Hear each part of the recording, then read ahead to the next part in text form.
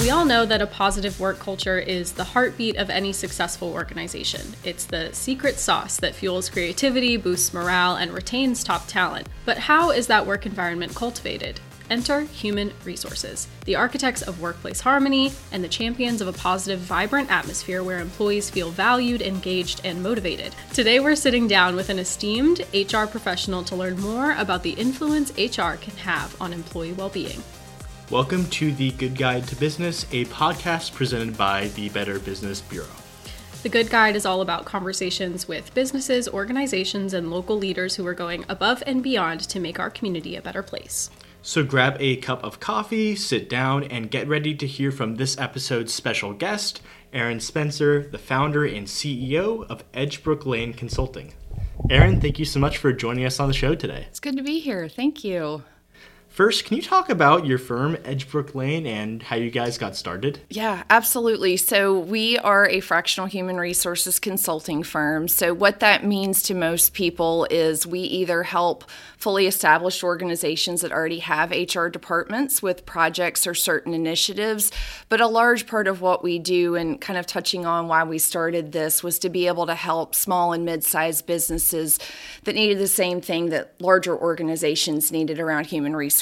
It just will look a little bit different. So when you think about human resources, it could be everything from how are we going to bring talent into the organization to developing them while they're there, and if they decide to leave, what does that look like for the organization? So really being a strategic thought partner and sounding board for a lot of business owners and leadership teams when they think about their people within their organizations.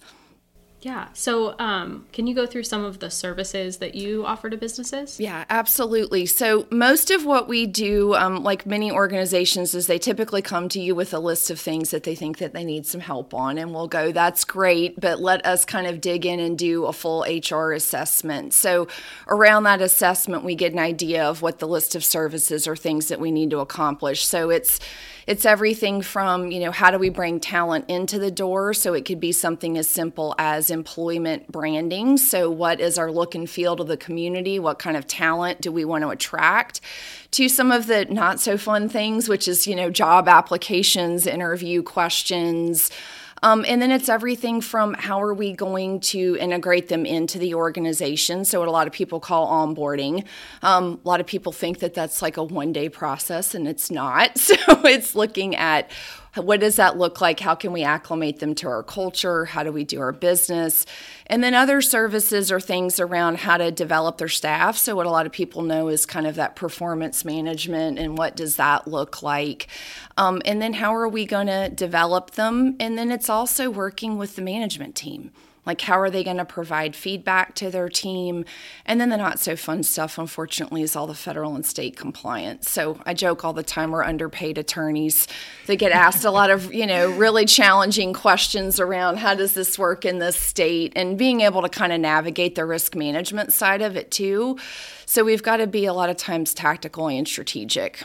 Yeah, it's interesting that you mentioned branding as part of what you do. I don't think that people would assume that that's part of what an HR company would do. Can you talk a little bit more about that? Yeah, so when you think about employment branding, what comes to mind for me a lot of times is what is your face to the world for the employees that you're wanting to attract to work on your team. Okay. So a lot of times people, when you go to look for a job, like you'll get on a website and you'll read testimonials, you'll read case studies, you'll look at, if you're in the creative space, like what's the portfolio or the artwork that they're creating. And if those things don't speak to that team member or potential employee, what are they going to do? They're going to go to the next website. Mm-hmm. And so what they're looking for, and what we're going to talk about, I know in a little bit, is, am I going to fit in here? Do I see myself working here? Do I value what they're doing as the organization? And I think a lot of times, historically, you're advertising or branding for your market or your service, or if you're a nonprofit, the mission that you're trying to serve. So you're trying to speak to donors in nonprofit situations. If you're a small business, it's who's going to buy my software, who's going to buy my service. But a lot of what they need to be doing is can't do any of those things without the talent on your team. So are we attracting those people, and what does that look like? Another really fun example is how they write career advertisements. Like, are they fun and playful, or are they serious and staunch and like, this is what we're looking for? And some people, they look at that to decide, is that the right type of environment that I want to be in? And a lot of people don't think about that. They just throw it up on the internet and wait for resumes or applications to come in. But if you really think about how you want to present yourself, you get the talent that you're looking for that kind of matches what you're trying to build as a business. That makes a lot of sense, because I do some of the marketing and branding for us, and I know like how to connect with a consumer or with a business. Right. If they asked me to write a job posting on Indeed, I would be clueless. Yeah. So it's really good that, HR companies like yours, they know how to do that. Yeah, but I think it's a good way that we can be a partner with someone like you. So a lot of people don't think about that as like, we might know the job description, and yes, there's legal requirements, and here are the things that we need to put in there.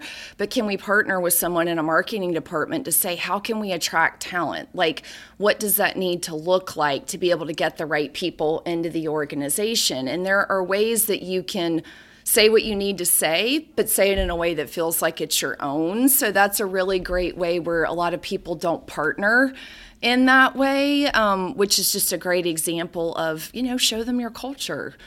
Integrate your marketing into your recruitment process. That's a wonderful way to be thinking about it. Yeah. So I want to talk about that word you just used right there, culture, right? Yeah. I think everybody in the business sphere, like, employee retention is close to the top of their minds, if not at the top of it. Right. So can you talk a little bit more about how HR is able to help foster a positive work culture and improve employee well-being? Yeah, absolutely. So I think culture is always top of mind for everybody. And I think one of the biggest things is if you don't explain what you want it to be as a leader of an organization, employees make up their own version of that. So if you're not really clear about who you are, where you're going, what you're looking for in your team, as you bring in new people or you have what we call turnover or attrition, the culture shifts and things change. So I think everyone's heard this, like, we have jobs because communication doesn't happen. Like, I joke about that all day long. Like, so many people, you're in business because individuals are not communicating well. And culture is a huge part of that. It's how can we communicate who we are, what we do, and stay true to who you are. I think a lot of people, as they grow or things change, they don't know how to do that. They lose that sense of self and identity. Same thing happens with culture. So I think it's just being really clear about that. And then when you talk about well-being, if you're really clear about who you are and where you're going, and you're recruiting talent, like I just mentioned, to come in the door, the employee well-being is going to be wonderful. Like, folks are going to be very happy with what they're doing. It's just if you don't describe that sense of self, they're kind of ambling around and they're lost and they don't know what they should be doing or what that looks like. And I think the other thing when we talk about employee well-being is definitely around, what are we doing as an organization to support our team? And I think historically, when you think about human resources, I've been in this over 20 years at this point, but it really started with, paperwork and compliance and legal issues. And we were so scared as HR professionals and businesses to ask our employees, how are you doing? What's going on outside of work? Because we were so scared that we were going to step in something that was going to be a legal issue. And the tides have completely turned from the standpoint of, if we don't care about everyone's aspect of their life, they're not going to bring everything that they can to their job every day because stuff is going on outside of the office. Yeah. So I think really focusing on the whole self is a great, great shift. I wish we were doing a better job. I thought it would get better after COVID. It has, but it definitely didn't move the pendulum as far as I thought it would. Mm-hmm. Yeah. So let's say like I was a business owner and I came to you guys and said something like, we have a high turnover rate. Like I can tell my employees aren't the happiest they can be. Yeah. How would you guys be able to help me address those problems and possibly like come up with a plan to make things better, well-being wise? Yeah. And I think that it's great. I think the first step is that they've identified that they've had a problem. Yeah. So a lot of times we deal with leaders that have no idea that they've got an issue. So I think a lot of times it's focusing on the fact that you've got turnover. And I know we were just chatting a few minutes ago, you got to start to ask questions. Like, are you conducting exit interviews when people are leaving? Are you conducting stay interviews to find out what's making them happy or not? And it's building a rapport with your staff in a safe place where they can start to share with you what's working for them and what's not. And I think what is so hard is that we all come to work and we think it's just work. But if you don't have personal and professional trust, people don't share. So you've got to build a relationship with your staff to get them to tell you what's going well or not well at work. And that affects the culture and their well-being, because if you're not getting them to communicate, you can't make it better. You don't know what the problem is. You're shooting in the dark, hoping you're going to solve a problem, but you don't know what it is. It could be, lack of pay, that they want, more flexibility in their job, and you're making them come in 4 days a week, and that doesn't work for them.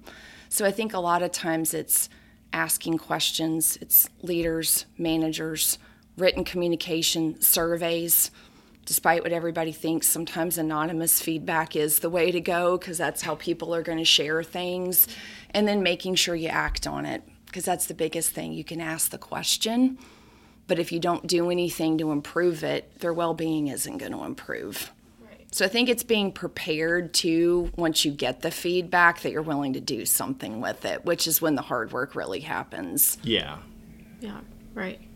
There's kind of two camps I can think of examples that might be like, we don't need HR. And it's one would be like smaller businesses that are new that just don't think they have the space or the money to put into it. And then also older businesses that are maybe still smaller, but content with the road that they're on because they've been on it for so long and they think they know how to handle that. Can you maybe talk about those two scenarios and what you would do to try to convince them that you do need them or that they need you? Yeah, and I think the one thing we don't try to do is actually convince them, because I think we get asked all the time, like, what kind of companies do you work with, what industry? And I say all day long, like, we're industry agnostic. It really doesn't matter. What matters is the leader. So if they're open to that change, those are the ones that we want to talk to. So to kind of talk about your first example of that camp of like maybe they're smaller, a lot of times it's they're overwhelmed and they're wearing too many hats. Or they've got things like what you mentioned, Nick, like they've got turnover and they don't know why. So a lot of times what we'll do is say, look, we don't know until we start to ask questions. So let us come in and start to integrate with your team and ask those questions. And then what we'll do at the end of that is give them an idea of what we think the problems are, the reasons why they're struggling with whatever they are. So maybe it's the staff isn't clear on expectations, or maybe they don't understand, how I'm supposed to do something that's HR related. So when everyone knows what they're supposed to be doing and how they're supposed to be doing it, that's when a business is successful. So a lot of times that's what we tell smaller business owners is, let us come in and ask a bunch of questions. Let us give you our professional opinion on the things that we think that you can do better, and then give us a runway to be able to help you do that, and then know that change isn't going to happen overnight. You've been very accustomed to doing things a certain way for a long time, and in order to get a different result, you've got to be trying to do something different, which leads you to the other half of your question with a business owner or an individual that's maybe done things the same way for a really long time. So when those individuals typically come to us, they kind of hit that proverbial glass ceiling with their business, like they're not getting what they want to get out of it. So it could be maybe they're not profitable, or their staff's turning over every 5 minutes, or everybody on the leadership team is getting 3 hours of sleep at night and doesn't have a life outside of work. So they've got to be willing to do something different at the end of the day. So again, it's not very different whether you're smaller or you're bigger. You've just got to be open to having somebody like us come in and, for lack of a better word, upset the apple cart a little bit, ask some tough questions, and really dig in and figure out how we can help. And a lot of times it's just lack of communication and structure. That's so much of what we do in our line of work, is just let's make things clear for everybody, because everybody's making up their own rules and their own definitions. And then everybody gets frustrated. Let's take a moment to thank one of the sponsors of our show, Activate Good. Are you an individual or business owner looking to make a difference in your community? Look no further than Activate Good. Activate Good specializes in planning and managing employee volunteer initiatives so you can focus on what really matters, your business. With over 100 Triangle area businesses under their belt, they're experts in team-building volunteer projects both on and off-site. Activate Good can even develop a customized annual calendar of service projects and offer a technology platform to manage and track volunteer signups.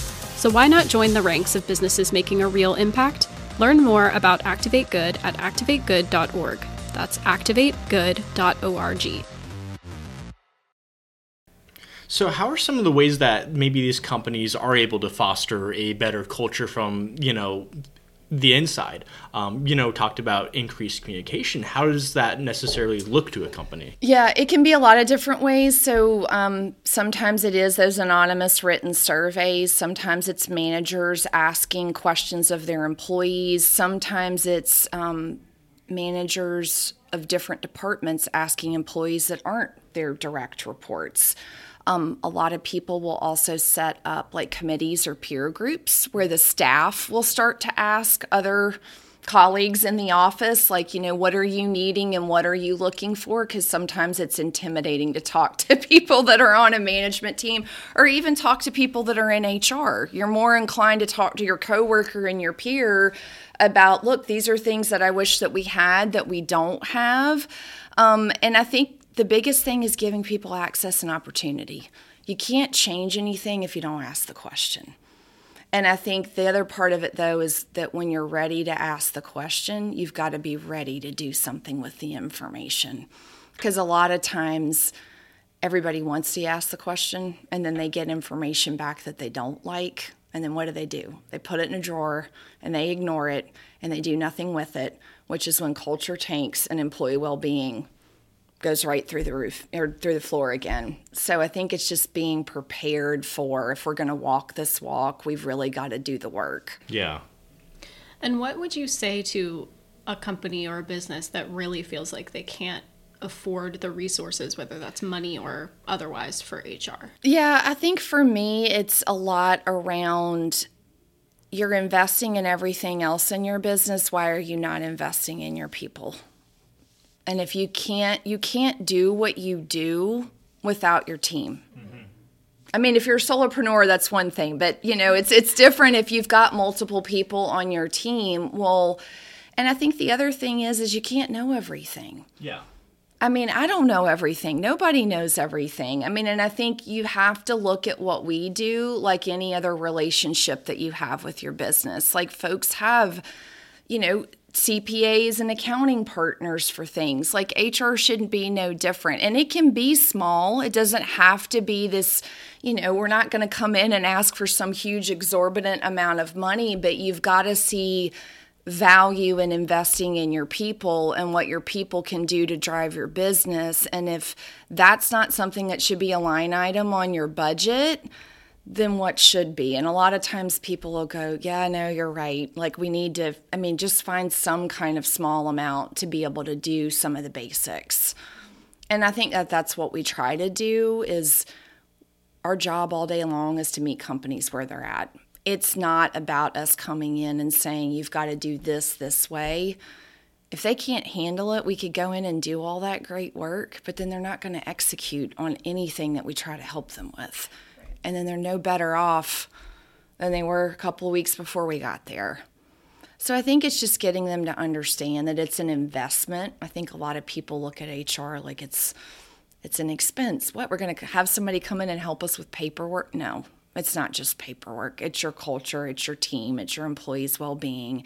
It's great, you want to make X amount of dollars this year or serve this many people in the community. You can't do that without your staff, which means you got to invest dollars in it.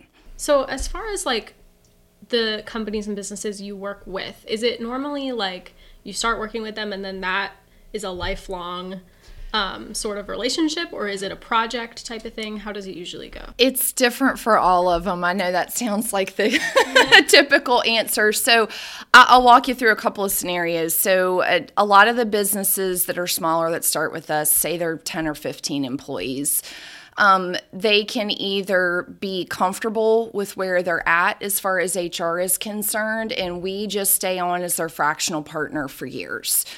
More often than not, and what makes me really happy is when they outgrow what we do. So what we really are striving for is if they're 10 or 15 employees and they're growing and they're serving more people in the community, or they're selling more of whatever their product or service is, our relationship with them just changes. So a lot of times what we do is we work ourselves out of a job, which is the great thing. So we get to help them think about their organizational structure. And what I mean by that is now they need a fully functioning HR department. And what does that look like? And sometimes we'll stay on from the standpoint of maybe we're that strategic higher level HR partner and we hire someone in our world that's kind of called a generalist. Mm-hmm. And they're doing a lot of the day-to-day. They've got more bandwidth to really engage on the employee well-being. They really get to know the team at an even deeper level than what our team has gotten to do. And then we're kind of more helping with some of those bigger picture strategic initiatives. So like, maybe they're looking to expand into different states, or they want to take on a different product line or service, or, maybe they're a Wake County nonprofit that wants to go and open up a branch in Buncombe. Like, what does that look like and how can we help? So that to me is what gives me joy, is that when they tell us they don't need us anymore and we've left them in a better spot than they were when we started. And I'd say most of our clients are in that situation, but we've also had ones we've had for years. That's awesome. Yeah, I mean, that's the sign of success, at least in my mind, is they politely kick you out the door and tell you they don't need you anymore, which means we've done what we set out to do, which was to help them set up their infrastructure and find the right next person to help them lead them in the next phase of what their business is doing. Yeah, I mean, that in and of itself should show other businesses that you guys really can help them grow. Mm-hmm. Yeah, that's great. Yeah, so you've been doing HR for 20 years, you said. Yep. How would you say, the environment has changed, I guess maybe across those 20 years, or even if you want to look more recently with the shift, a lot of these businesses now, smaller businesses, are hybrid or even fully remote. How has that affected HR? Yeah, I know for sure. So not to date myself, but when I started working, you couldn't even work from home. And then we got VPN connections and everything else. So I think, to answer your question, Nick, we went from work couldn't go home with us to work was done in the office when I first started working. And then the world has transitioned to, great, now you can work from home, which has its pluses and minuses, as we all know. And then, fast forward, we have COVID in the last couple of years. Even prior to that, you've had plenty of people that were already working remote anyway.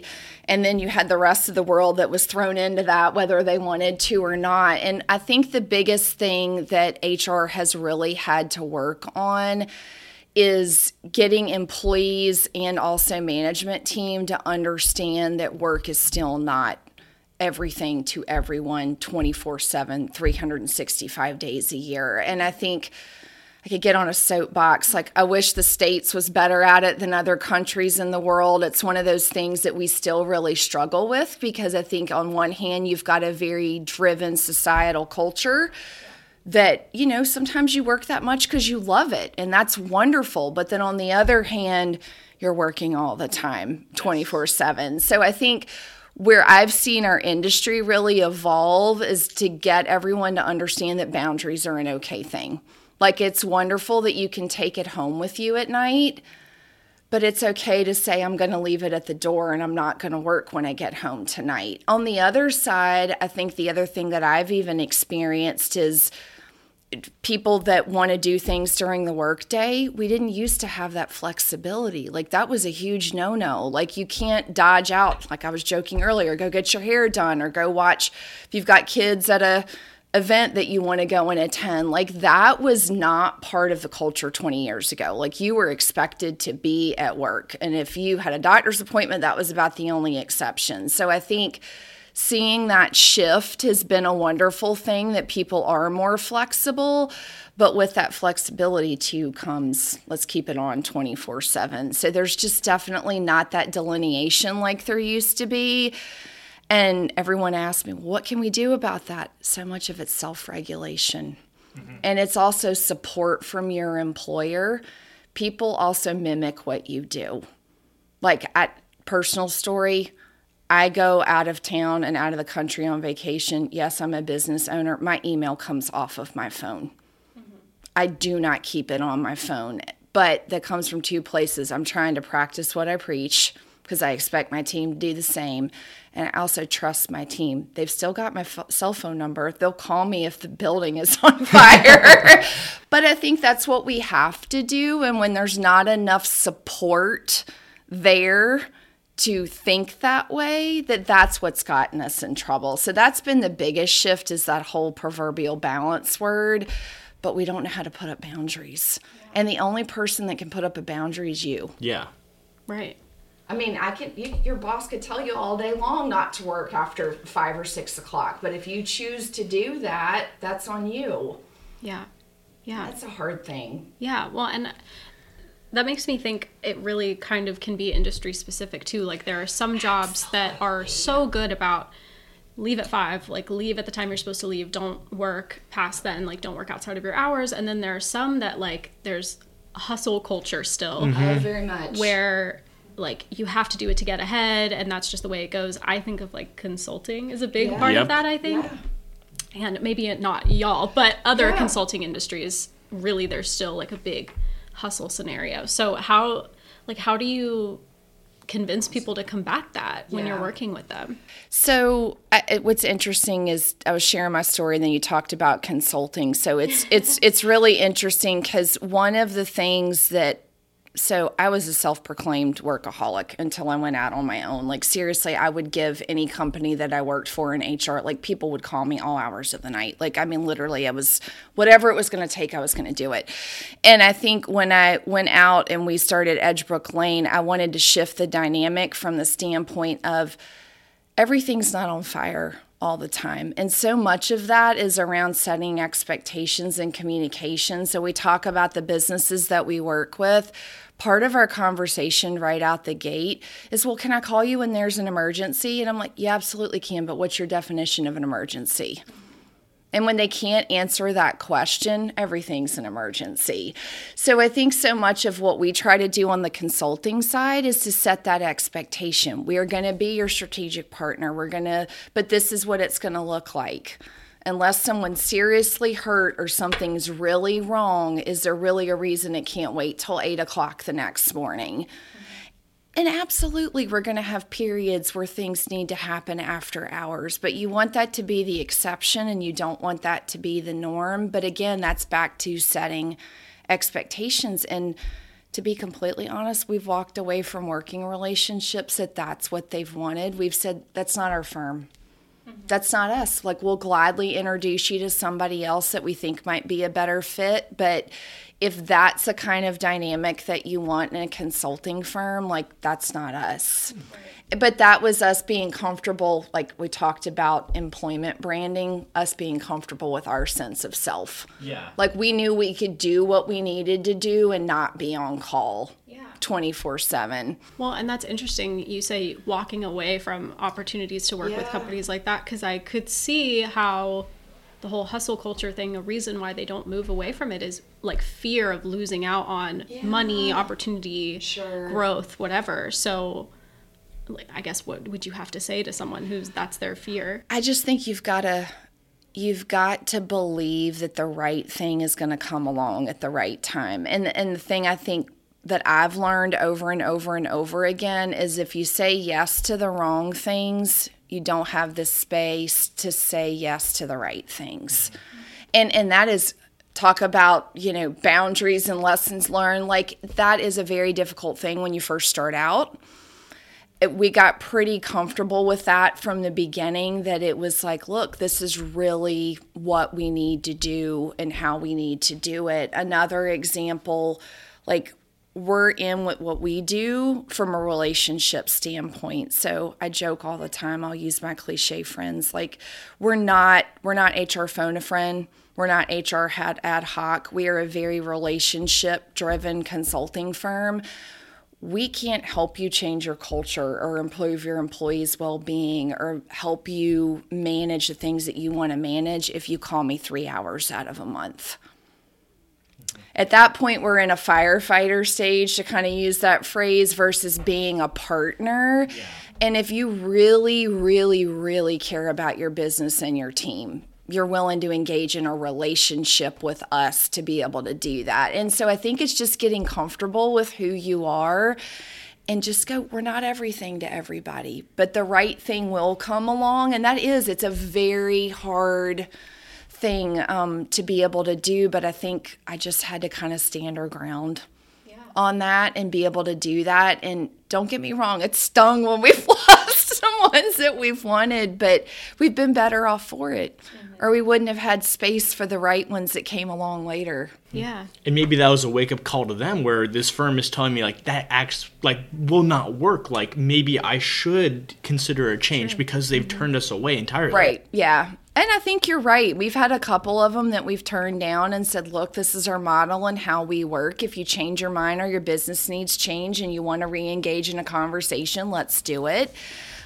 Or sometimes they go and find somebody that's willing to do it that way, and it was meant to be. I mean, you just kind of have to have faith that it's going to work out the way that it's supposed to.